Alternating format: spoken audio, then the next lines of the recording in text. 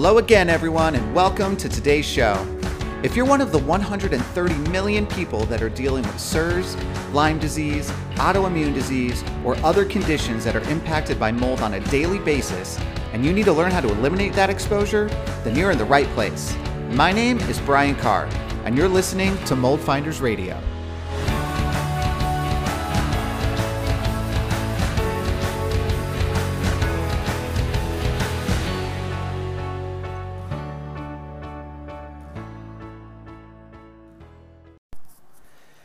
Hey everybody, what's going on? It's Brian. We're back in action. Today, we're going to be talking about sampling, and specifically mycotoxin sampling, and kind of how and when you use it, and the gaps it could leave in a sampling plan if you're only using that, right? So the reason I want to talk about this is because I had a client that we just got results for a little while ago. I had a results call with him maybe a couple weeks ago going over it. So I wrote this note down for us to talk about this because he did something interesting. So a lot of you will go and maybe do your own ERMI in your house, right? And that's, you know, a lot of the doctors recommend that you do that. If you're looking around, you know, for mold information, that's usually one of the first things that you'll find when you start diving beyond the, you know, the basics of information that's put out there about mold, which a lot of it is wrong, right? So if you start like kind of diving in a little deeper and trying to find like the real truth about mold, the first thing that you'll probably find is something about doing an ERMI in your house, right? And so for those of you that don't know what an ERMI is, really quick, ERMI is a sampling method you could do in your house. It's a dust collection versus doing an air sample in the middle of a room. The reason you want to collect dust instead of doing air samples is because dust gives you a historic view of what's gone on in your home over an extended period of time. An air sample is just a snapshot in time for the 5 minutes that your air pump is running. And, you know, different things are popped up in your air at different times, right? So that's one of the big reasons. There's some other reasons too. ERMI is just way more sensitive and accurate when it comes to testing as well.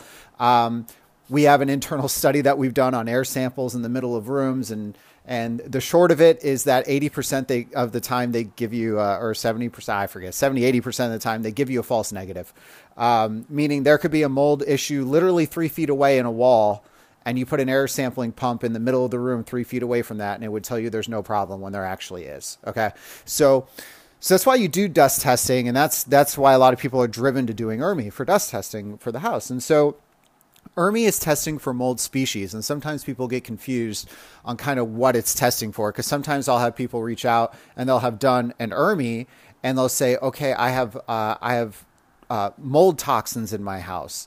And that's actually, there's no way to know that from an ERMI test. So ERMI is just telling you the mold types that are there. Certain molds have the ability to produce what's called a mycotoxin. That is the toxic chemical that molds can produce. You actually have to test for them differently. You can't do one test and it's like showing you all of it, right? You have to test for them separately. And so then on the flip side of that, some people will think, well, the mold toxins are the bad thing, right? Like toxic mold, that's the bad thing. So why don't I just test for mycotoxins everywhere and not even worry about testing for mold? And if the mycotoxins come up and there's nothing there, then I probably don't have a problem in my house. Or if we see it, you know, in one place and maybe not somewhere else, then it's probably just in that one place or whatever it might be, right? And so that was kind of the thought that this client had. So he went through his place and he actually did like 6 or 7 mycotoxin samples in different areas of his house and had done that before he even called us.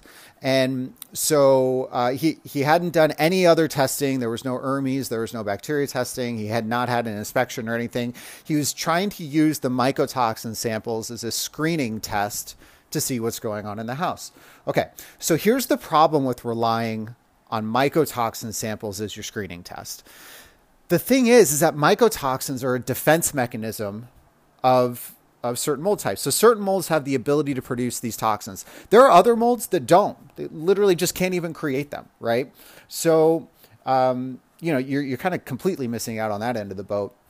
But even if they have the ability to produce them, they don't always do it. We've run hundreds and hundreds. I think we're over 1,000 of these in our internal study. I don't know. It's been a minute since I looked at it, but we're picking up mycotoxins about 55% of the time in houses that we're in.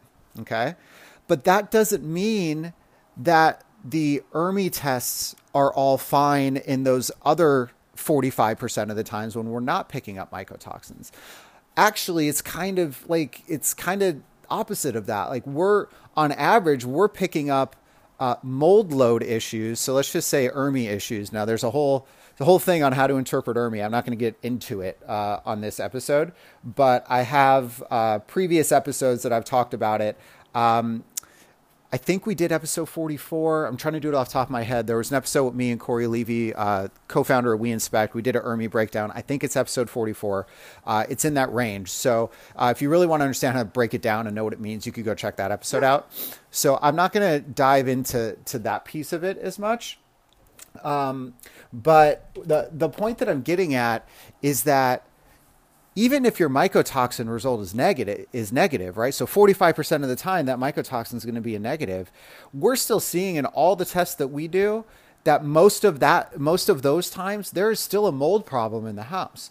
And so what's happening by only relying on mycotoxins is that you're actually not understanding the true issue in the house. Like, yes, you're kind of getting one piece of it, but the thing is, it's not just the toxins that can impact us, especially if you're somebody who is mold sensitive. And, I just want to put clarity on like what mold sensitive is. It's a lot of us think that the number is 25% or 24%, if you really get into it, of people that are mold sensitive. And the reason that we think that is because there's a genetic predisposition of the HLA gene that basically makes us not able to detox properly. So if you fall in one of those 24% of people, then you're going to be mold sensitive. But a lot of us think that it just ends there, but that's not true, right? Like I did a presentation in February last year before the world shut down in Florida for the Indoor Air Quality Association, and we were talking about remediation for hypersensitive people. And the first thing that I wanted to do was to try to illustrate that this is not just a very small subset of the population, but it's kind of the majority is kind of what I was trying to show. And so what I didn't know the numbers yet, but I knew that it was more than that. So what I did is I went and I pulled just the 4 health conditions that I kind of see my clients have the most. And I just pulled up stats of those in the country, like how many people have those. And it was Lyme disease, chronic inflammatory response syndrome, PANS and PANDAS, and autoimmune issues. And you put all 4 of those together, and you're at 40% of the U.S. population. And that's not including a bunch of other things that make you susceptible to mold, right? So the reality is if you fall in that percentage, it's not just mycotoxins that are the problem. It's mold in general. And it's going to be, the way that your body deals with it is going to be different than everyone else. So it's not like super black and white, like you need X amount of mold or not X amount of mold in the house and you're going to be fine or not fine. It's not that black and white. But the thing is, 40% of the U.S. population, just off of that number, I think it's like 130 million people or something, are sensitive to mold to the way that it's going to impact your health, right? So, and it's mold. It's not mycotoxins, it's mold, right? 2 separate things. So if we're just going through and looking for mycotoxins and we know that more than or about half of the time it's going to come up negative, and then we use that to basically determine like if our house is a problem, we're really, really going to miss a lot of stuff, right? And so that's what happened with this client. So he did, like I said, 6 or 7 mycotoxin samples in the house, and only one of them came back and with a positive result. And it was in kind of the lower level storage kind of subgrade space in his place. And that was it. But he did them on the middle levels. He did them on the upper levels. He did them in bedrooms, bathrooms, living rooms. I mean, he kind of split the house into a lot. He was trying to figure it out. Right. And so, okay. So he thought that was the only problem. And so basically when we kind of did our onboarding conversation with him, he kind of broke it down. He's like, hey, I've done all this. I think the problem is down here, but, I know that you guys want to go through the whole house. And so let's do it. So we go through the whole house and we find 5 other source areas of issue in his place that actually required remediation, removing ceiling or a wall or something like that. So we found 5 other source areas of issue. That was not that storage area. And we also ran ERMI testing in the house. We also did actinomycete, which is bacteria testing in the house. And both of those came back really high. And it wasn't just in the storage area. It was in the other places of the house, right? So if you only relied on the mycotoxin piece that he did, his thought process was, we just really need to handle the storage area, figure out, why there's an issue down here, remedy that, clean it, and everything's going to be fine. And the reality is that we had 5 other places in the house that had to get remediated. And then we had to clean the whole house because throughout the whole rest of the house, there was a high mold load and a high bacteria load. Both of those things that were not going to get picked up on a mycotoxin test, right? So this is why building a sampling plan and understanding the goals of what someone is trying to achieve and filling in the gaps of where samples have strengths and weaknesses is so important. There is not one catch-all sample that's going to tell you everything, right? It all starts with the inspection. You have to be doing the inspection the right way. You have to know what you're looking for. You have to know where to look for it. You're trying to find these hidden sources of mold. And that is so important. Like, you could test all day, but if you're testing in the wrong place, then it doesn't matter, right? So you have to have an idea of where to start, right? And beyond that, you then have to look at what you're trying to achieve and what you're trying to find out, right? So like for me, whenever I go into a house, the goal for me is 1, where do I think the mold's hiding? And 2, how do I think it's moving and spreading throughout the house? And not only the living spaces, but also maybe the heating and air conditioning system if you have one of those, right? So the thing is that mold doesn't just stay hidden behind a wall if it's behind a wall. If that was the case, nobody would ever get sick, like, because it just stay behind the wall. It's such common sense. I've actually said that in court when I was as an expert witness. The defense was like, well, if it's behind the wall, then it's not causing a problem. And I was like, if mold just stays behind walls and never comes out of walls, then why would anyone ever have a problem? And I was in front of a jury and I looked at the expression on the jurors' faces and they were like, oh yeah, that kind of makes sense. Like, I feel like it was a big winning statement, because, when you're doing a jury trial, you're talking to people, right? This is the thing that I learned about doing these court cases. Like, yes, you have to know what you're talking about. You have to have proof and validation behind it. But at the end of the day, you're kind of putting on a performance for the jurors too, right? Like, you need to convince the jury that what you're saying is right. And by sticking so hard to stats and stuff like that, sometimes it's like over their head. So sometimes you just got to drop a line or two that's just super common sense. And the light bulb goes off. Not that I'm giving a coaching session on how to do expert witnessing cases. But anyway, so the point was, like I said, if we're only relying on that other piece, then we would have been missing a lot, right? So you have to understand strengths and weaknesses of samples. Mycotoxin samples, ERMI samples, bacteria samples, that's all dust collection throughout a house or maybe in your air conditioning system. It's not telling you where the sources are, but they each have strengths and weaknesses of their own, right? So like I said, mycotoxins half the time are going to come up negative, even though you might have a mold problem in the house, right? So if you only rely on that, then you're not going to know if there's still a mold problem in the house. If you're only doing ERMI, and you're not expanding beyond that and looking at the biotoxin portion of things, which is mycotoxin, endotoxins, then you may be missing a piece of the boat too, because the ERMI might not come back very bad. But if you have toxins in the house, that now moves it into a bad situation, right? So there's data that you can get that there's no way to know just from looking around a house. There's no way for me to walk into a house and say, oh yeah, there's definitely mycotoxins in this house. It doesn't work. I try it. I guess in my own head. I never tell the client, but I play the game in my own head. I'm like, I think this place definitely has it. And a bunch of times I'm wrong. And other times I'm like, nah, I don't think this place probably has a mycotoxin issue. We test it and bam, there it is, right? Like, you don't know. There's no way to know. There's no way to know without testing it and testing it the right way. And so the point of all of this is yes, there are screening tests that you can do to give you an idea of what's going on.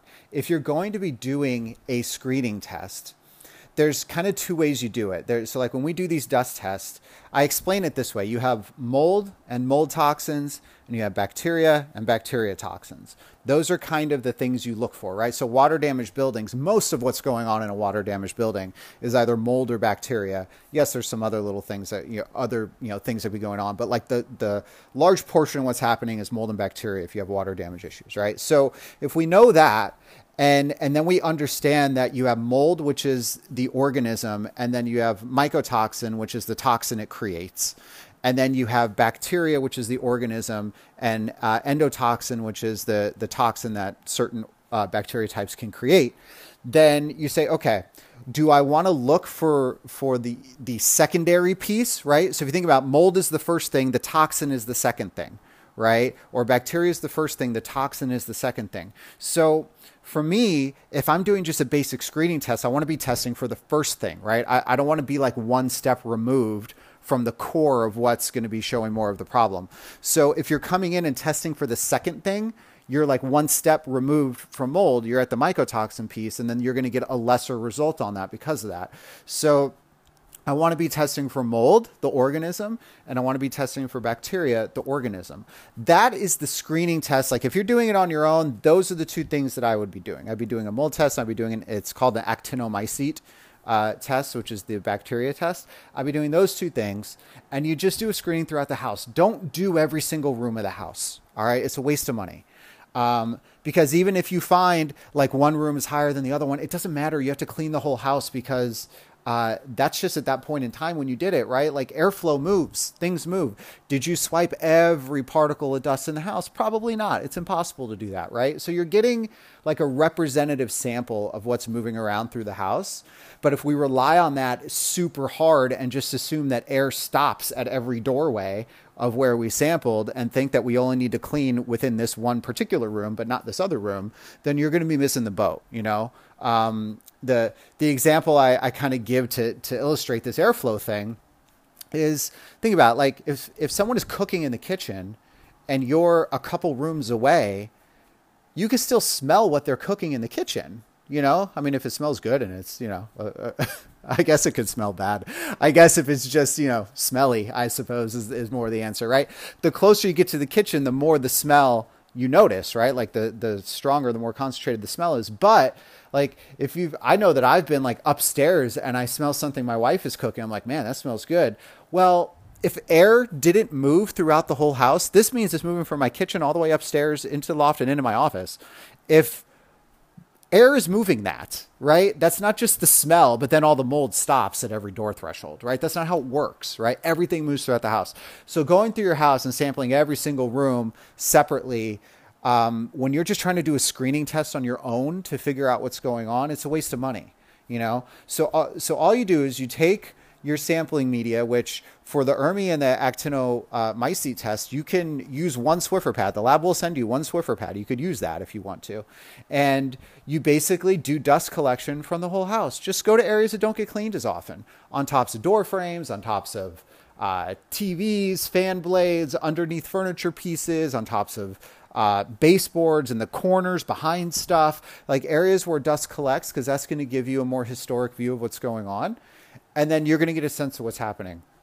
And you'll have a better idea of what's happening from those two things than you will from just doing a mycotoxin test or an endotoxin test. Because again, those are like one step removed, right? So you want to do those types of screening tests first. And listen, if either of them come back and they're an issue, then there's sources in the house somewhere and you got to figure that out. Right. And so then that's like the next piece where you really dive into it. And so either you have, someone like us come out and look at it, or you get into Mold Finder's method and you learn how to do it yourself, like whatever it is, you pick the option that makes the most sense for you. But then you got to figure out where the sources are coming from, because if you just try to clean the house, it's all going to come back. Because if it's behind the walls or in the ceilings or hidden somewhere, cleaning the house doesn't make it go away, right? It's just like the Titanic. Like it wasn't the tip of the iceberg that broke the Titanic and made it sink. It was all the stuff underneath that was hidden. You could have chopped off the tip of the iceberg and the Titanic still would have sunk because it still would have hit the problem. You know what I mean?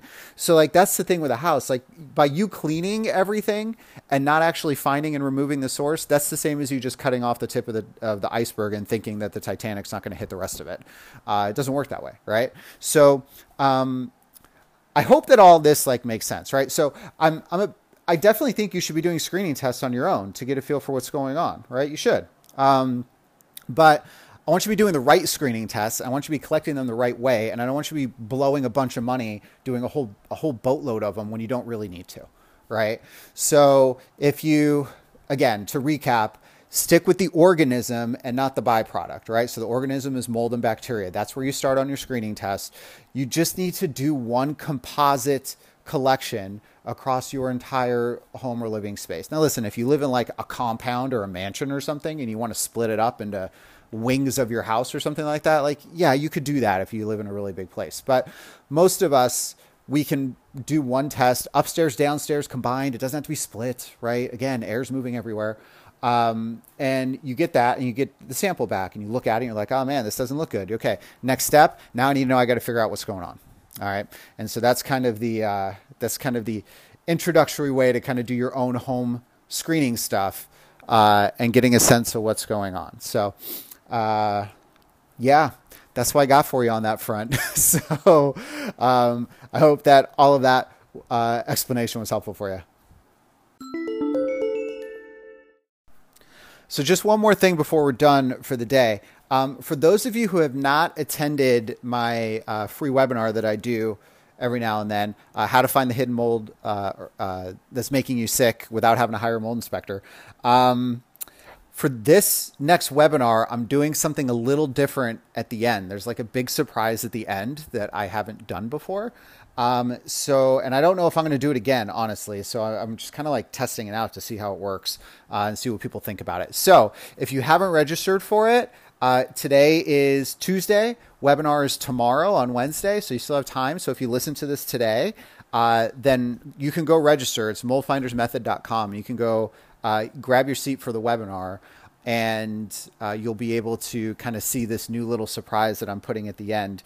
And if you have seen it already, and you kind of know what's going on, I would still check it out because it's going to be different. And I think it might be something you might be interested in.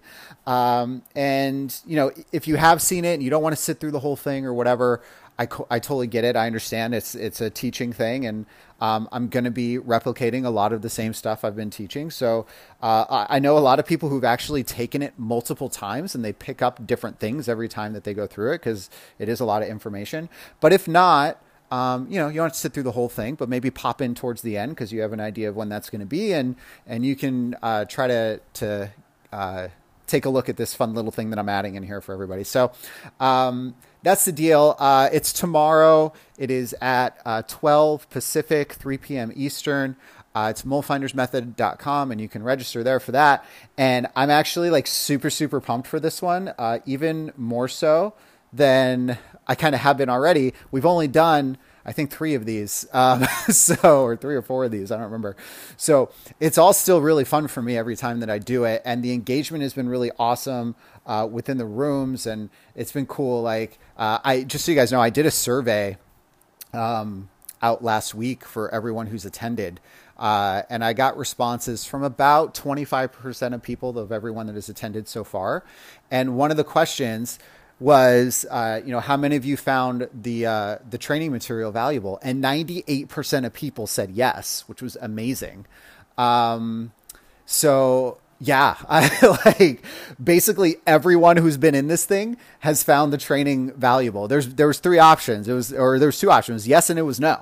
And everybody said yes, basically. So if you haven't done it, I would definitely go check it out. Put a lot of time into it. I really enjoy doing it. And you kind of get my A game in there. I'm really on when we do these. So I'm interacting with everybody, and I'm super pumped about sharing stuff. Anyways, new surprise at the end of the webinar that I have never done before. So come check it out if you haven't done it. And that's all I got for you guys today. Hope you enjoyed the episode. We will talk to you next time.